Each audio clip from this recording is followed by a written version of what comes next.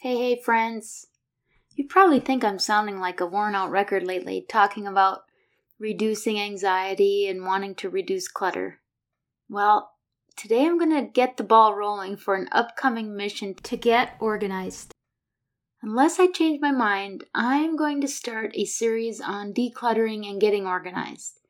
We're going to talk about decluttering our mind, decluttering our schedules, and decluttering our homes. Now, calm down. I can feel you getting a little overwhelmed just thinking about it. Or maybe I can just feel me getting overwhelmed thinking about it. I know what it's like to be working full-time, managing a home, and now preparing for the holidays.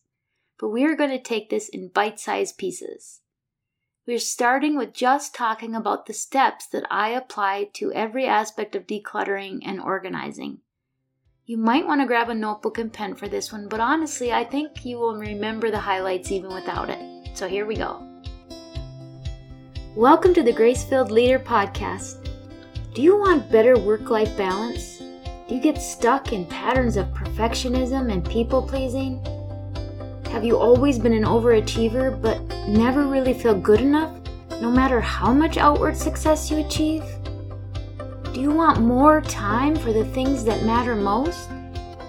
Hi, I'm Tanya, a wife, mom, leader, certified Christian life coach, and Jesus lover. For most of my life, I tried to find worthiness through achievement. But no matter how hard I worked or how much I achieved, I never felt like I was enough. I was left burned out, empty, and exhausted. I had no time or energy for myself or my family. I needed balance. I needed peace.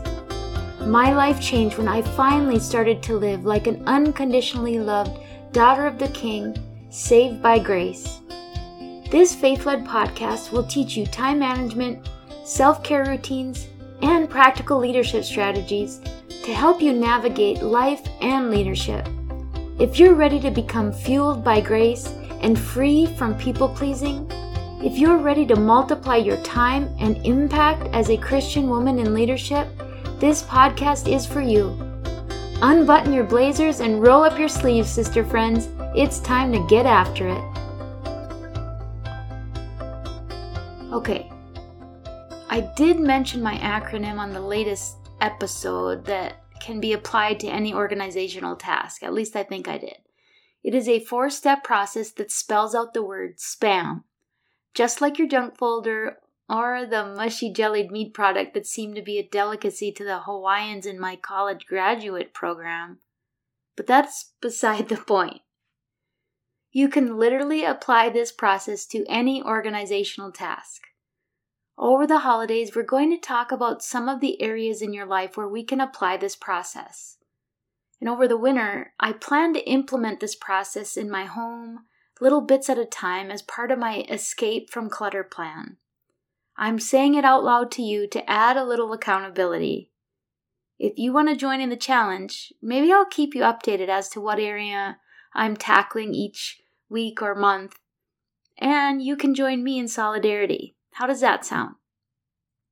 Okay, let's get to my 4-step process for escaping clutter. It is much like my friend Tracy Holt's 5-step system, and she's a professional organizer. So the first step, starting with an S, is to see and to sort. So first, you visually scan and make a mental note of all the things you would like to change about a space you're going to tackle.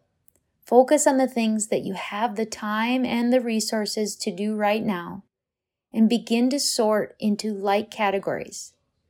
Don't yet make a decision about it. Just get it out and sort it. Next, you need to purge. Go through each thing and ask yourself a series of questions that will help you determine whether it is something useful to keep, whether it needs to be discarded, or whether it can be donated and be a blessing to someone else. Some helpful questions I find are to ask yourself as you go through things are, does this item bring me joy? Do I use this on a regular basis? Would I pay money to buy this item again right now? Does this support my life and my goals right now? Is this important enough to take up space? Does this serve a purpose right now in my life?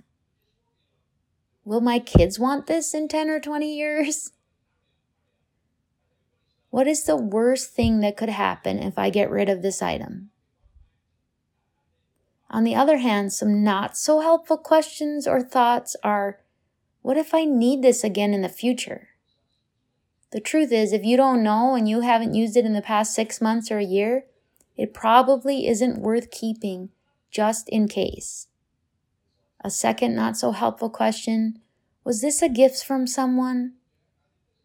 Because if you would just be keeping because it was a gift and for no other purpose, it is okay to let it go.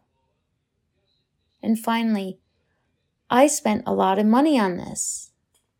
Well, so what? If it doesn't serve a purpose and justify occupying the space, perhaps it can better bless someone else.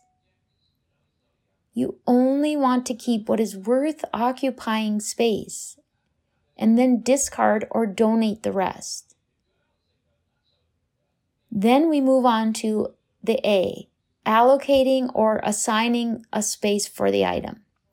This is where we really start to see the organization process coming together. We start to assign space to items according to likeness and so that we know where to find them when we need them. We can get some lovely coordinated containers and dividers to further organize and complement the space, but the goal is to have purged enough so that you truly have enough space to give everything else a home, and you end with a clean, organized space that is easier to keep up in the future. And finally, the fourth step is to manage or maintain the organization of that space. A good rule of thumb is that for every item you're tempted to bring back into that space, you first need to eliminate something else. It's also a good idea to incorporate quick little tidy routines into your day or your week that make it easy to keep a space organized and tidy. Now, in general, this 4-step process can work for organizing just about anything.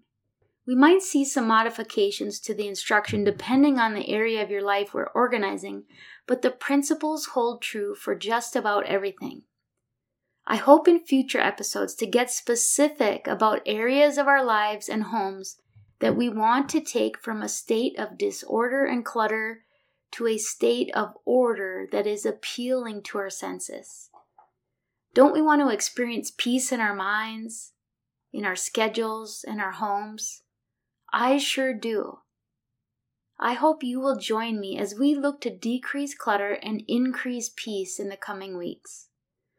So until next time, I pray the Lord blesses you with His peace, that you are filled with gratitude and His amazing grace. I pray this episode blessed you, spoke to you, or encouraged you in some way. If so, please share it with a friend and head on over to Apple Podcasts to leave me a review. That's the only way for me to know if you're enjoying the show. Nothing blesses me more than to hear from you. Also, come on over to our free Facebook community. This is a great place for us to support one another on our faith and leadership journeys. You can find the link to the group in the show notes or go to gracefilledleader.com/community. If you have questions or content ideas for the show, please send me a message on SpeakPipe or via email. Go to gracefilledleader.com/contact and leave a written or voice recorded message. I would love to know how I can best serve you on the podcast.